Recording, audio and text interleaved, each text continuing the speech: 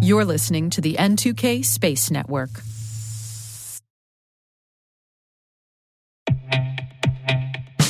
And now a word from our sponsor, SpyCloud, the leader in operationalizing cybercrime analytics. Traditional threat intelligence is a thing of the past. Cyber criminals are stealing vast amounts of credentials, session cookies, and financial data every day, and it's hard to keep up. SpyCloud is the trusted partner businesses turn to fully understand their darknet exposure risk and neutralize threats before it's too late. SpyCloud alerts your organization as soon as an employee or customer's data appears on the darknet, so you can act faster than bad actors to prevent cyber attacks like ransomware, session hijacking, account takeover, and online fraud. With insights from the industry's largest repository of recaptured data, protect the digital identities and systems most important to your business. Get your free corporate darknet exposure report at spycloud.com/cyberwire and see what information criminals have in their hands today. That's spycloud.com/cyberwire.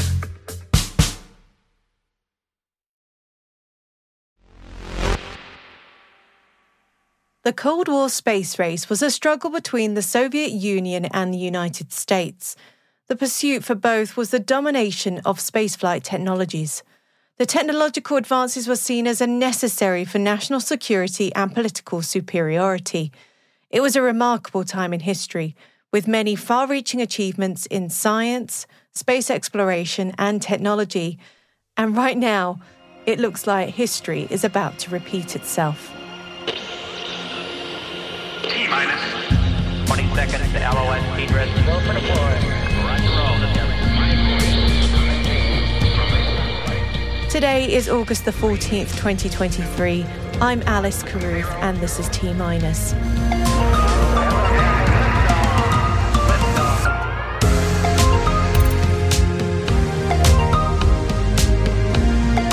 Russia receives its first data from Luna 25. India holds parachute testing for human spaceflight programs. China launches the first geosynchronous orbit synthetic aperture radar satellite. And our guest today is Annika Vollermann, Chief Commercial Officer at German-based spacecraft manufacturer Polaris.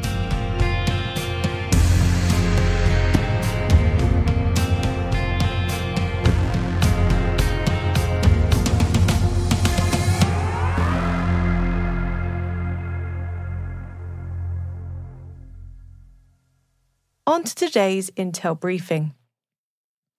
It's the Race for the Moon 2.0 edition. On Friday, we reported that Russia launched its Luna 25 spacecraft that put the country in a head-to-head race with India to be the first nation to soft land on the lunar South Pole. And it's all the industry has continued to talk about. The Russian Space Agency says that they're already processing data from Luna 25. Roscosmos switched on the scientific equipment on the vehicle and says that the first measurement data on the flight to the moon has been obtained. Luna 25 is expected to reach the moon on August the 21st. At about the same time, the Indian Chandrayaan-3 mission is expected to land at the same coveted location, the moon's south pole, where ice is the new gold. Russia has also announced that it plans to launch further lunar missions and then explore the possibility of a joint Russian-China crewed mission and even a lunar base. This announcement has left analysts drawing parallels to the Cold War-era space race. Back then, the Soviets were the first to conduct a soft landing on the moon, but it was the Americans that were the first to land humans on the surface. It all sounds very familiar, as NASA is focusing on the Artemis missions and returning astronauts to the moon next year. Meanwhile, the Russian Space Agency has announced that the airport of the Vostochny Cosmodrome has received the first airplane. The airport is still under construction, but the test flight was held to check the technical readiness of its runway. The aircraft was operated by the crew of the Gagarin Cosmonaut Training Center, headed by the commander of the Joint Aviation Detachment. And back to India's human spaceflight ambitions, the Indian Space Research Organisation, known as ISRO, successfully conducted a series of drogue parachute deployment tests which will help their astronauts land safely from space. The tests are for the Gaganyaan mission, which will take 3 crew members into a 400-kilometre orbit for a 3-day mission and bring them back to Earth by landing in the Indian Sea. That mission is expected to be held next year. And India is not just reaching for the moon. The country's first solar mission is expected in the coming weeks. The Aditya L1 spacecraft has reached the launch facility in Andhra Pradesh. Aditya 1 will observe the sun from 1.5 million kilometres above the Earth's surface. ISRO hopes to launch the vehicle by the end of this month. China launched 5 new satellites to orbit on Monday. The vehicles will be part of the country's very high-frequency data exchange system satellite constellation. Chinese media says that the satellites will be used for an integrated transportation security system of land, sea, air and space, meaning that it will offer a basic guarantee for maritime intelligence shipping communications, ocean situational awareness, and intelligent ocean exploration. The China Aerospace Science and Technology Corp also announced that it launched the first geosynchronous orbit synthetic aperture radar satellite for disaster monitoring over the weekend. The LSAR-401 satellite aims to improve the accuracy and efficiency of disaster event information and enhance the comprehensive prevention and control capabilities of natural disasters.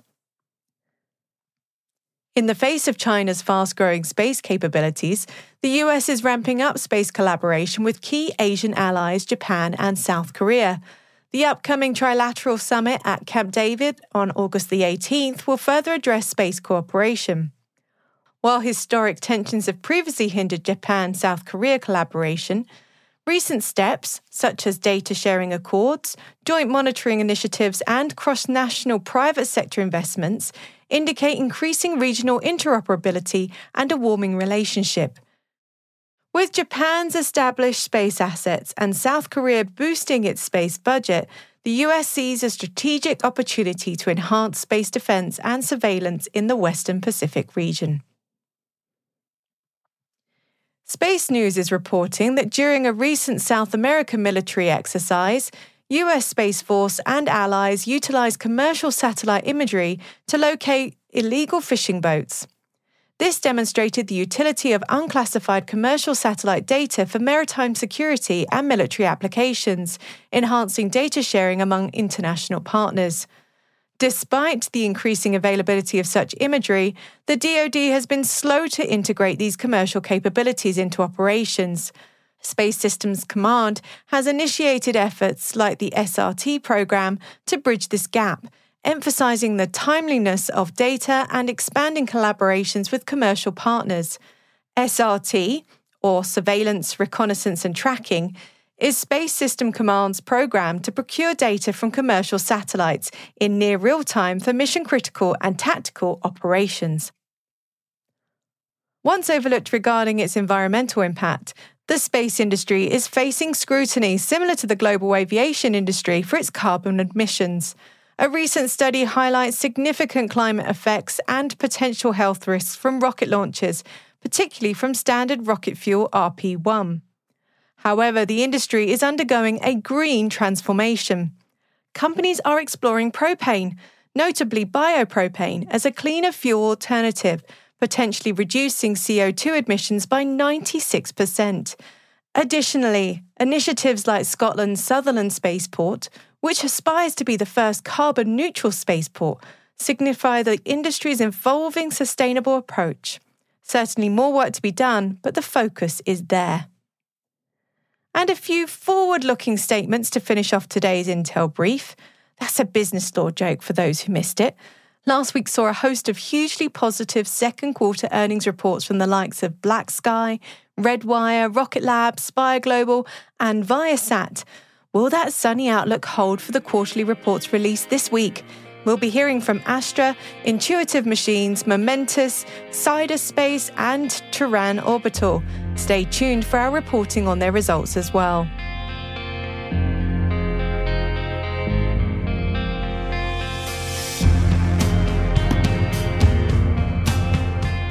That concludes our briefing for today. But as always, you can find links to all the stories we've covered for further reading in our show notes. And we've also included some opinion pieces on how the Space Force is preparing its ground systems for dynamic ops, and one on India embracing America's vision for outer space. You can find them all at space.n2k.com. Hey T-Minus crew, every Monday we produce a written intelligence roundup. It's called Signals and Space. If you happen to miss any T-Minus episodes, this strategic intelligence product will get you up to speed in the fastest way possible. It's all signal, no noise. You can sign up for Signals in Space in our show notes or at space.n2k.com.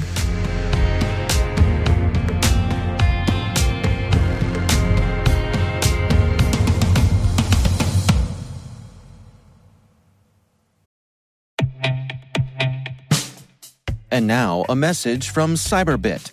Mastering cybersecurity is like mastering a sport. You build muscle memory through rigorous practice, then you train as a team to foster cohesion while operating under pressure. Like athletes, cybersecurity professionals thrive on hands-on simulation. But traditional courses, certifications, and open-source labs won't build you a winning team. You need Cyberbit. Cyberbit offers a hyper-realistic simulation environment for your SOC, IR, and C-suite to refine your skills, all using the market-leading SIMs, EDRs, firewalls, and WAFs they use every day. Cyberbit is offering CyberWire listeners a free live-fire exercise. Sign up your team now at cyberbit.com/cyberwire.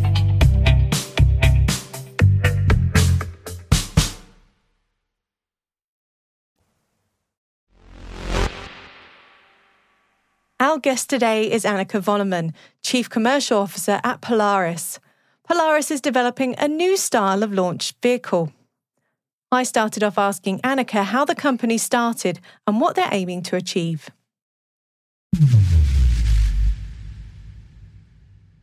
Polaris, we're a German startup based in Bremen, so in northern Germany, and we are a spin-off of the renowned German Aerospace Center, the DLR.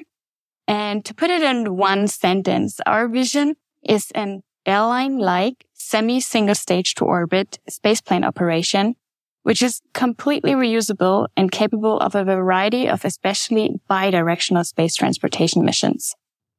And we're aware that this is an ambitious vision, and probably a couple of those terms I've just mentioned are able to trigger extensive discussions by themselves.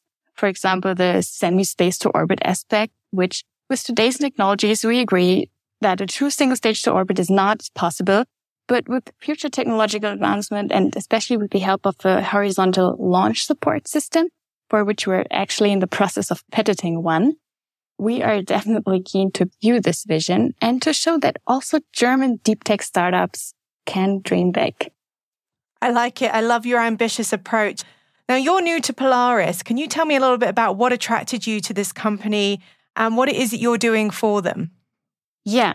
So maybe, therefore, it's helpful to know a bit better where Polaris is coming from. So as I said, that it emerged from the DLR because our founder, Alexander Kopp, worked there for several years as a system engineer. I think his position was called like Advanced Space Launcher and Hypersonic Vehicle. So really cool sounding position. And Polaris nowadays really capitalizes on like 3 decades of the space transportation research of this very institute. But this scientific concept reached a stage where there was enough research done and it just needed to be realized and also commercialized. That's why I entered the game. But back then, that was the point when Alexander quit his job at the DLR, actually moved back to his parents' farm and started developing the very first demonstrator in their shed. So it's a real life startup romance. And yeah, more than 4 years and 22 test flights later, here we are. And I'm really looking to drive this concept down the commercial runway. So Polaris has taken a kind of scaled approach to your demonstrations over the last few years. Can you talk us through how it is you're working on coming from a small scale vehicle up to what it is you're hoping to achieve eventually? So we have a successful history of our demonstrator projects, and we are right now developing, building, assembling our 4th demonstrator, a 1:6 scaled version of our space plane.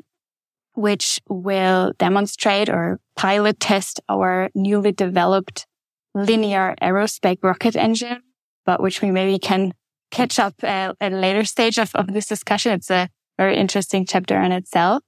And yes, so we have a successful history, a trajectory of those demonstrator. We just started with what we have. And I mean, this is what you have to do in space, right? You just have to start. You have to build. You have to get out and test there. I mean, otherwise you cannot improve, especially when it comes to technologies like the aerospike engine. There has never been a linear aerospike engine in flight being tested before. So we're at a point where we just go out there, test, have success. I mean, until now, we're more on the success side. But of course, there will be some fails upon our roadmap, but that's space. And we're just keen enough to go out and try, test, go back, optimize our concept, and then go out there, do another flight campaign, refurbish the demonstrator, build a new one. And that's how we technologically de-risk our roadmap. But also, and that's where my position is coming in, we are also financially de-risking our roadmap because our demonstrator are fully functioning commercial drones, high velocity drones that are able to generate and not only able, they actually already generate revenue, which is financially de-risking our roadmap to the point that we are almost mirroring 101 the amount of money that we raised through investments with already secured revenue. Obviously, you're aiming to get Polaris to be commercially viable. What is your main payload that you're thinking is going to really bring that profit into Polaris? At Polaris, we like to say or to claim that our spaceplane applications start where conventional rocket applications reach their limits. And yes, that's a bold statement, but I mean, startups need bold statements, don't they? And we really like to emphasize that, and also we call our spaceplane a multi-purpose platform for space transportation because you want to emphasize that we're more than just a launcher. Our spaceplane is capable of both suborbital and orbital missions. And we also like to claim that we're enabling true launch as a service solution. That's our USP. So we talked about point-to-point a little bit earlier and how that is such a big buzz right now. Is Polaris looking to do point-to-point transportation from Europe to the US and around the world? That is one of the use cases that we foresee in the longer term, and it's definitely an interesting market. But we, as I just said, we are more than that, and our main focus is really on the bilateral or bidirectional space transportation, so from the Earth to the low Earth orbit, and also, most importantly, back. And there we have a couple of advantages compared to conventional vertical rocket launching systems. Can you talk me through those advantages compared to what other companies are offering on the market right now? Yes, of course. So there are several aspects, but maybe let me narrow it down to the three fundamental characteristics. So first of all, we take off and land like ordinary airplanes from runways of commercial airports all over the world. Of course, some airports are more suitable than others for our operations, but we're way more flexible than those vertical launch systems because we do not underlie the extensive launching restrictions when it comes to population density, geographical positioning, and so on. And as we take off and land under turbine thrust, we can operate like conventional aircraft. And also, we do not require the costly and complex launch infrastructure in the first place. And this is actually key because this would enable countries all over the world to have sovereign access to space. Because in fact, around today, 40% of the world's countries will never have independent access to space with the conventional rocket launching system. Then secondly, there's this buzzword of responsive launch out there, where especially in a military context, it's all about the capability to react as fast as possible in the context of space. And one very important component of that is the rapid launch. And I think I do not have to say more than that we only need like 24 hours until we're ready to take off. And we even have the ability to do stopovers at other airports to ultimately take off from the most suited airport. And that drastically reduces the time to final orbit. This flexibility is truly game-changing in our view, and especially in a military context, in, let's say, special situation, of very big value. And then thirdly, we pursue a reusability of up to 200 missions. And before the aerospace engineers of your audience start arguing that this reusability rate does not hold, it's not for every subsystem, e.g. The rocket engines will be reused probably around only 20 times, but overall the system will be refurbished and reused up to 200 missions. And this leads to our two main advantages.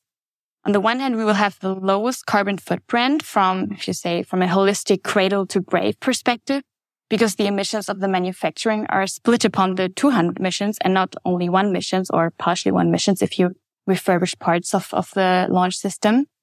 Some people might think it's nice to have and good to promote aspects of our operations.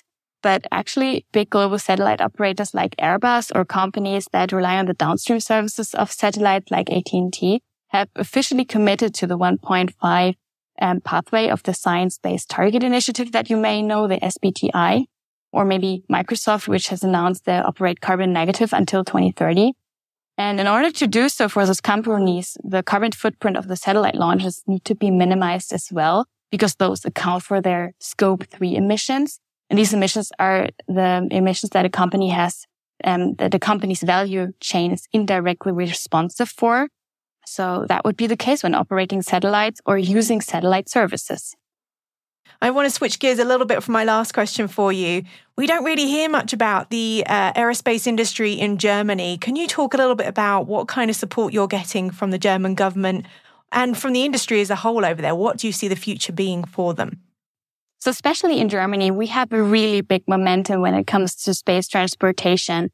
Mainly driven or very prominent are our 3 micro-launching companies that some of you might heard of. So ISA Aerospace, the Rocket Factory Augsburg, and High Impulse. So these have been around for a couple of years now. So there's a big awareness and also a big momentum in Germany that's really looking to support those new space startups. I mean, we have also other new space startups that are just now going through the roof, like Live.io, Mynaric or Aurora Tech. So we have a really thriving new space startup culture.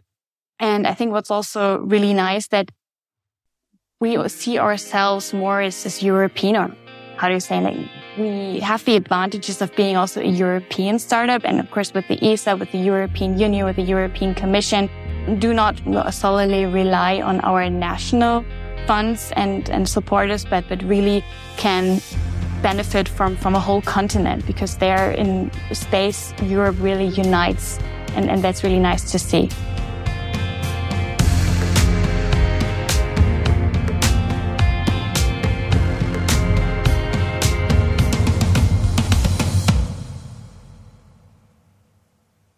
We'll be right back.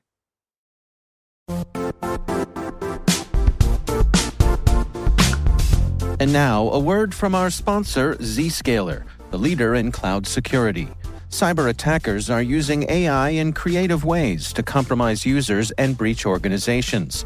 In a security landscape where you must fight AI with AI, the best AI protection comes from having the best data. Zscaler has extended its Zero Trust architecture with powerful AI engines that are trained and tuned by 500 trillion daily signals. Learn more about Zscaler Zero Trust Plus AI to prevent ransomware and AI attacks. Experience your world secured. Visit zscaler.com/zerotrustai.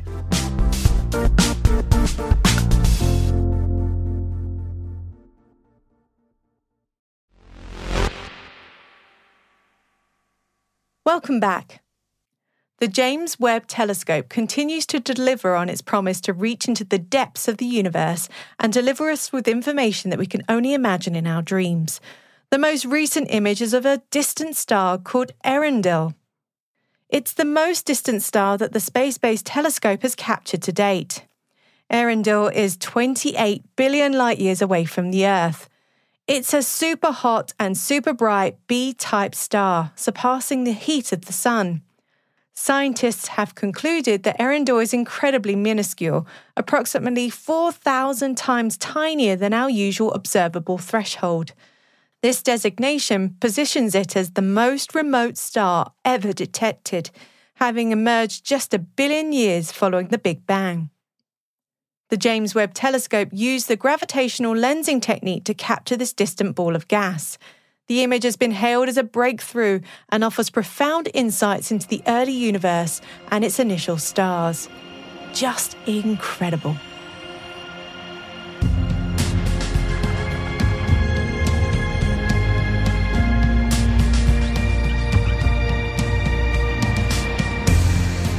That's it for T-Minus for August the 14th, 2023. For additional resources from today's report, check out our show notes at space.n2k.com. We'd love to know what you think of this podcast. You can email us at space.n2k.com or submit the survey in the show notes. Your feedback ensures we deliver the information that keeps you a step ahead of the rapidly changing space industry. We're privileged that N2K and podcasts like T-Minus are part of the daily routine of many of the most influential leaders and operators in the public and private sector, from the Fortune 500 to many of the world's preeminent intelligence and law enforcement agencies. N2K Strategic Workforce Intelligence optimizes the value of your biggest investment, your people. We make you smarter about your team while making your team smarter. Learn more at n2k.com. This episode was mixed by Elliot Peltzman and Trey Hester, with original music and sound design by Elliot Peltzman.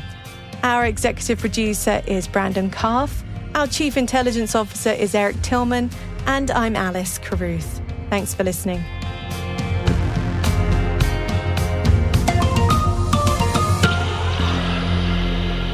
T-Minus.